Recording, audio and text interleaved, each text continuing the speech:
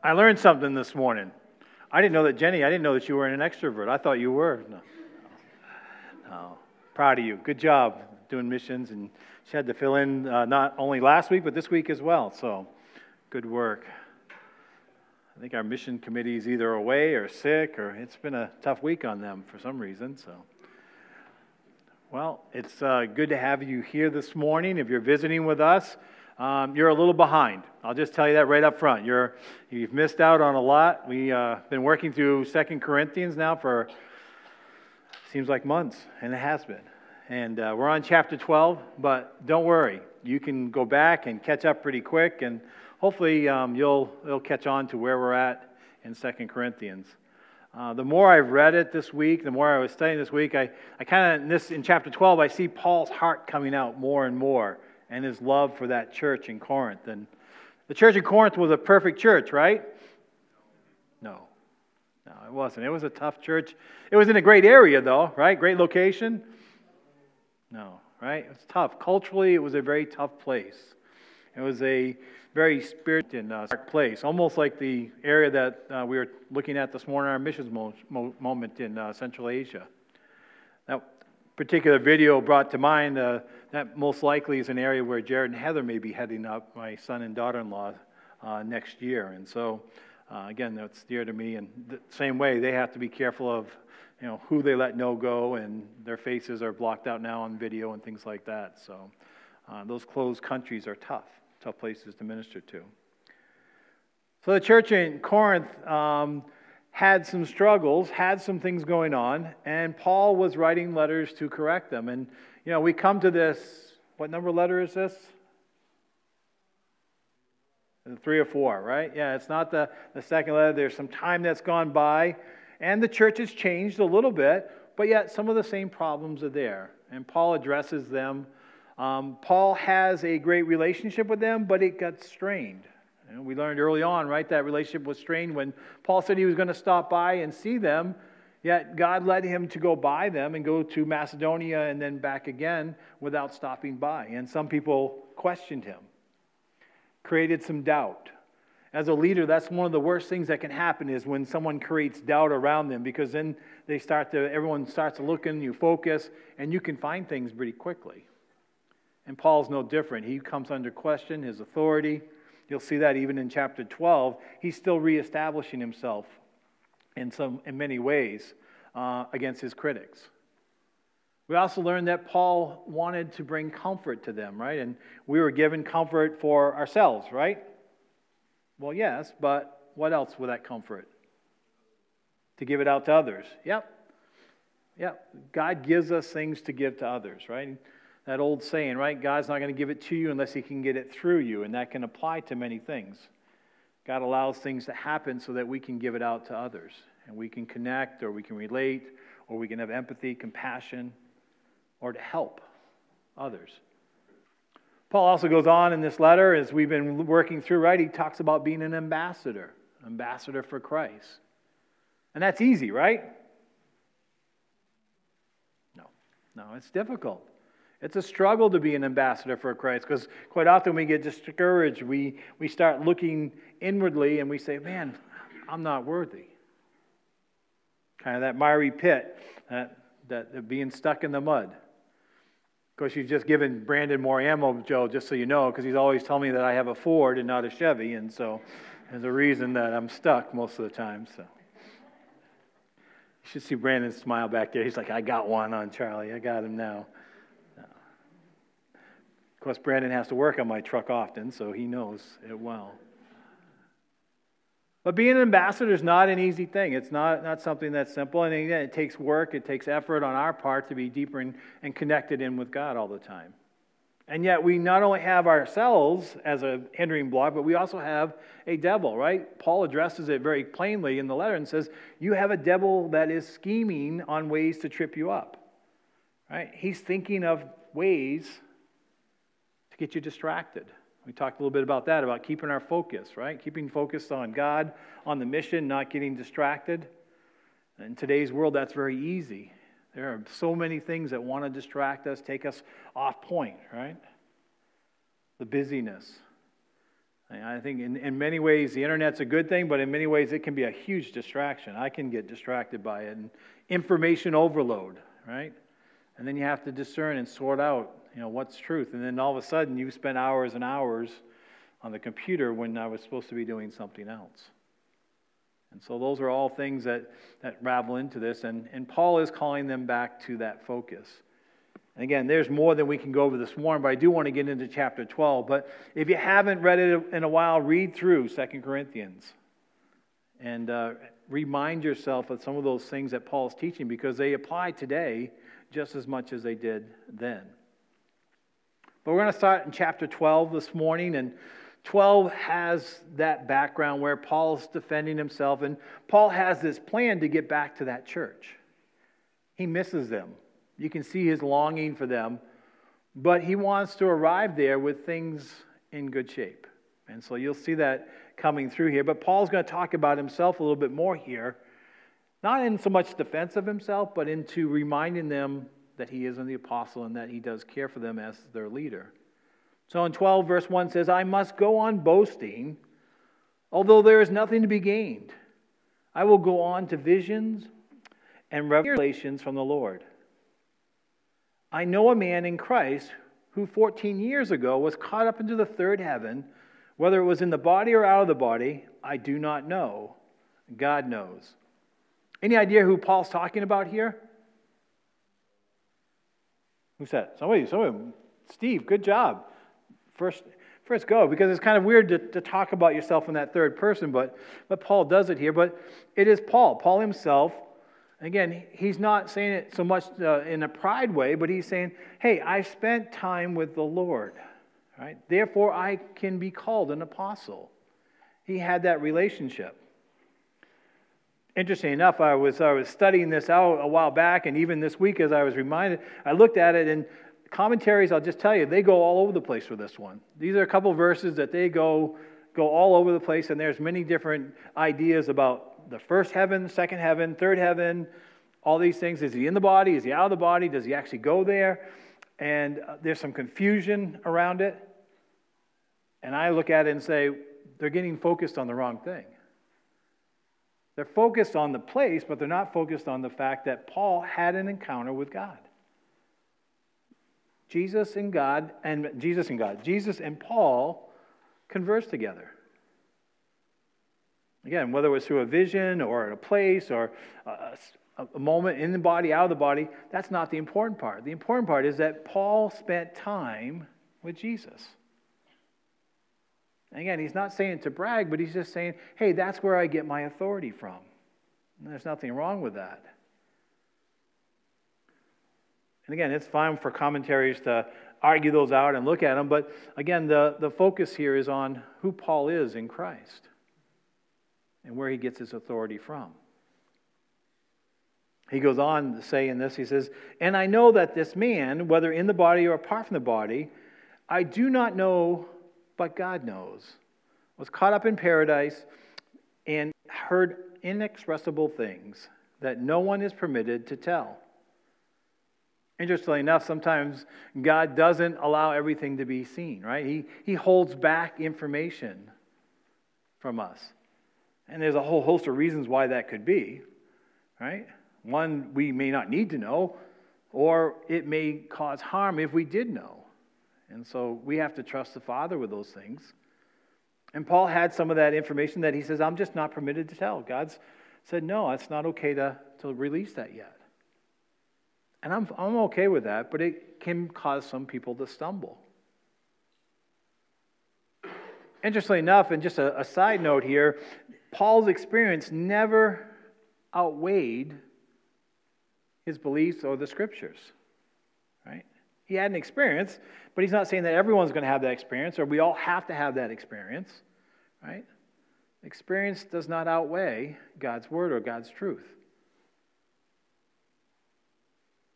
Verse 5 kind of tells where its heart is with this. It says, I will boast about a man like that, but I will not boast about myself except about my weaknesses. Even I should choose to boast, I would not be a fool because I would be speaking the truth. But I refrain, so no one will think more of me than is warranted by what I do or say, or because of these surpassing great revelations. Right? Paul's saying, I don't want that to be my mark. I don't want that to be how I'm known. Because I had this great experience, or I had this moment in time, and that defines who I am. Can I tell you, it's also a great way to identify a false teacher or a false prophet, because quite often that's the case with them, right? They talk about their experience. Their experience becomes the most important thing, and everything else falls by the wayside. I call it the sifter. It's kind of that grid, right? It's a good way to look at things and say, well, wait a minute. Are they talking about their experience over their God? Becomes who they are, becomes all they're known by. Again, not denying the experience, but there's so much more in Christ. So Paul has this struggle, and he's being actually humble in this. He's talking about boasting, but on the flip side, he's saying, I'm humbled. I'm humbled by this, and in my weakness, I praise God. He also has this other problem in his life, this other thing that is keeping him humble as well. Not only his position or his words, but he has this thorn in the flesh here. It says, therefore, in order to keep me from becoming conceited, I was given a thorn in my flesh, a messenger of Satan to torment me. And again, commentaries go wild with this one as well, and there's different theories and what that thorn in my flesh is, and is it an actual person, is it a demon, whatever it is, right? But we lose sight of what's the purpose, right? Paul sees it as a benefit to him at this point. This helps me stay humble. It keeps me from being conceited. It's one of those leadership traits that you almost need to strive for, but it's hard to get many times as a leader. Right? Not getting too far out ahead of yourself. I can tell you from experience that doesn't work well. You tend to fall every time. And so that relying upon God is important. It's key to not only the leaders, but to every one of us as believers. Who we rely upon. So Paul has this thorn, right? This thing that keeps him humbled. And I love verse 8 because it's not that he didn't struggle with it, right? Look at verse 8. 3 times I pleaded with the Lord to take it away from me. Right? This is Paul. This is the Apostle Paul, right? He's seen a lot. He's done a lot. Yet he is struggling to find joy in this thorn, whatever it is, whether it's physical, emotional, spiritual. It's something that's keeping him, he's struggling with it, and he doesn't want it. And so he's pleading. Again, that's a strong word here in the Greek, but it's like it's almost crying out, like, just take it away from me. I can't bear it anymore. Right? But, remember what but does, right? But cancels out everything up to that point. But, despite my pleading, despite my affliction here, Paul says, but Jesus says to me, my grace is sufficient for you. For my power is made perfect in weakness. Therefore, I will boast all the more gladly about my weaknesses, so that Christ's power may rest on me. You could camp out there for a while, right? Those are some great verses to kind of sit on as a reminder. You know, Joe, you mentioned like getting stuck. This is one of those places that will help you in those times when you're stuck. Right? This is Christ saying this to Paul. It says, my grace is sufficient. Right? I've got you here for a reason, but I still got you. Right? I see these verses as that continual pointing on who do we really need to rely upon. Can I tell you, if you rely upon anyone here on this earth, person-wise, they're probably going to let you down.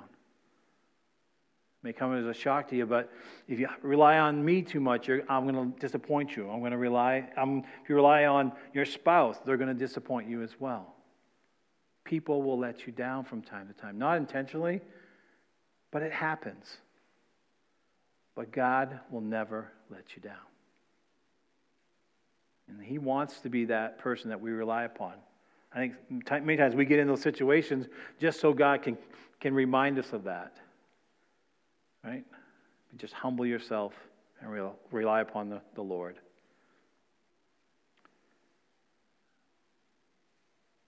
Verse 10. That is why, for Christ's sake, I delight in weaknesses, in insults, in hardships, in persecutions, in difficulties. For when I am weak, I am strong. Paul did not have it easy. Many of you don't have it easy. I understand that. It's difficult, and there's all sorts of different things that afflict all of us. But I love how Paul finally gets to the point where he can flip it. Right? These weaknesses help make me strong. Because of Christ. Christ is the one that's doing that work. He's the one that enables me to continue on. He's the one that spared my life, Paul's saying. He's the one that's healed me to the point where I can still preach the word. I can still go on. I'm relying upon God's strength. Great verses, great reminders. Paul goes on again here. Again, he's talking to this church in Corinth, and he's reminding them, and it's this whole argument of the foolishness of the people that are discrediting Paul. And so he goes on here in verse 11. He says, I have made a fool of myself, but you drove me to it. I ought to have been commended to you by you, for I am not in the least inferior to the super apostles, even though I am nothing. I persevered in demonstrating among you the marks of a true apostle, including signs, wonders, and miracles. How were you inferior to other churches, except that I was never a burden to you? Forgive me this wrong. There's a lot of rhetorical questions and some sarcasm in there as well. But Paul is saying, hey, if you compare me to these other apostles, or here he says super apostles, like somehow there's a ranking among them. He says, I'm inferior to them. I don't match up. But yet, I do match up. I do match up in the way that I've loved you, the way that I've taught you, the way that I spent time with you, the way I've ministered to you. I do match up to these so-called super apostles. Hard to miss here, but most likely these apostles that were causing the problems were Jewish believers, or maybe just Judaizers that were trying to pull people back, but they were people that were calling Paul's teaching into question and trying to discredit him, trying not to have him teach any longer, or to be that super guy that he was thought out to be, especially among the Corinthians. And so Paul is trying to correct that and trying to say, hey, I still love you. I still want to be your pastor. I still want to be connected to you. I've earned that at this point. Now comes the warning. All right, now 14 says, now I'm ready to visit you for the third time. And I will not be a burden to you, because what I want is not your possessions, but you. After all, children should not have to save up for their parents, but parents for their children. So I will very gladly spend for you everything I have and expend myself as well. If I love you more, will you love me less? Right, so Paul's coming for a visit, and he wants it to be a good visit. He wants it to be a time of welcoming him back, restoration, and that loving visit. And so he's starting to set that up, and he's saying, hey, I'm coming back to you, and I'm coming to you as a parent, but I want it to be a relationship as like a family. And so he uses that example, he uses that as a backdrop in that. And he says, I'll just continue to give out to you. I'm not asking for anything in return. Right? Paul's asked them for things in the past, certainly, right? He asked them to welcome Titus. He asked them to give to the church in Jerusalem, that offering to collect. But for himself, he's not asking anything, just to receive him in. And again, the sarcasm here in the end says, if I love you more, will you love me less? That's not usually how that works, right? Verse 16, be that as it is, I have not been a burden to you. Yet crafty fellow that I am, I caught you by trickery. Did I exploit you through any of the men I sent to you? I urged Titus to go to you, and I sent our brothers with him. Titus did not exploit you, did he? Did we not walk in the same footsteps by the same Spirit? Again, Paul's playing with them a little bit here, and he's getting their attention. He says, hey, did I catch you? Did I catch you in this or not? He knew the response already, right? They had welcomed Titus. They had done a good job with that, and Paul expected the same when he got there. And obviously that argument of tricking or costing, right? Again, that's part of that doubt that Paul was taking from them, was a burden to them, was a draw upon them. And Paul's arguing that against that. Verse 19, have you been thinking all along that we have been defending ourselves to you? We have been speaking in the sight of God as those, and everything we do, dear friends, is for your strengthening. I have that underlined in my Bible, right? Paul is revealing his motive, right? He says, I've been doing all this, I've been talking to you, I've been pleading with you, and I've spent this time with you. And he says, it's for your strengthening, right? He loves them so much that he wants them to be better. He wants them to continue to grow. He wants to be proud of them for the church that they are becoming. It's one of the greatest things if you're discipling someone, right, is to see them grow, right? Even if it's just a little bit, just some growth, some momentum, because quite often we don't always see it, right? And it can become disheartening. And Paul is looking forward to that point of the growth in the church. That the church in Corinth is growing a little bit, that it's not having the same struggles that it used to have. That there's progress. And Paul's saying, hey, I did that for your strengthening, for you to watch you grow. Yet, he still has doubt. Verse 20, he says, for I'm afraid that when I come, I may not find you as I want you to be. And you may not find me as you want me to be. Right?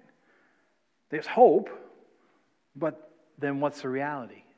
What's going to happen, Are we going to be where we want to be? Or are we going to be lacking? Or is something going to be out of balance? Paul struggled just like the rest of us, right? We don't always know how it's going to turn out.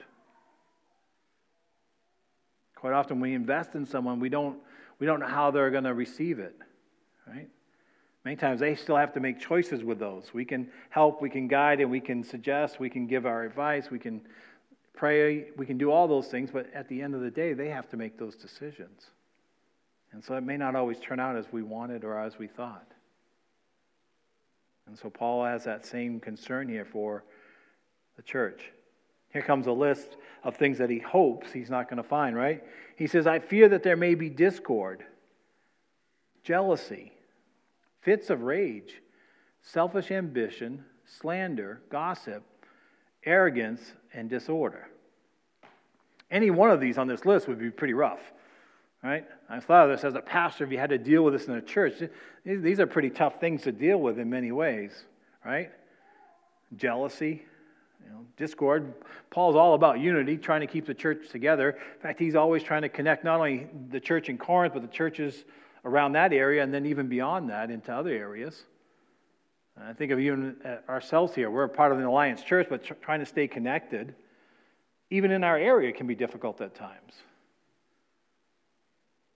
So, discord, jealousy, fits of rage. Fits of rage is pretty tough to deal with. I know when someone's been mad at me and they're just out of control, right?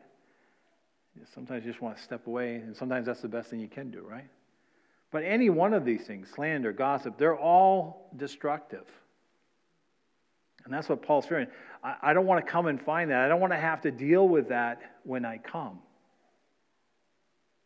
Underline all this, he's hoping the church is healthy enough that they're already dealing with it before he gets there. That's the hope. Phone call. Remember when the kids were younger and I was working in a warehouse, I would get a phone call from PJ every once in a while. And it wasn't often, but every once in a while I get that phone call and she'd be like, your sons are driving me nuts. And she says, I can't deal with them right now. She says, one of them may not make it if I deal with them. And she says, when you get home, you got to deal with the boys. And I was always like, oh. After working all day, to be honest, it's the last thing in the world I want to do is go home and have to deal with two boys and their mother at this point who's lost it and had a tough time with them, right? Again, it was my responsibility. We agreed upon that. And again, the boys were at an age where it was Dad's time to discipline. But it's never nothing that I wanted to do. And I secretly, all afternoon, was hoping like, oh, man, maybe this got worked out. Maybe PJ calmed down and she was able to work with him. But every once in a while, nope. Dad had to come in and lay down the law. And it was never fun, never something I wanted to do, but it was necessary. I think Paul's the same way, right? He's hoping this will all be taken care of before he gets there. He doesn't want to have to come in and make judgments. And again, he's had to expel someone already in this church. He doesn't want to go through that again. Discipline is necessary, but it's not enjoyment, nor should it be. And so that's the backdrop to this. And in verse 21, it says, I'm afraid that when I come again, my God will humble me before you, and I will be grieved over many who have sinned earlier and not repented of the impurity, sexual sin, and debauchery in which they have indulged. Right? Paul's saying, I hope things are better when I get there. I hope there's not some of these problems still going on. Right? Hopefully they've already come under conviction and they've repented. That's the goal, right? That's always the goal, right? You don't want to get to that point where you have to inflict a discipline. You want them to come under conviction themselves and repent and come back. And so that you get that person now who's coming humbly before you and say, hey, I messed up. Please forgive me.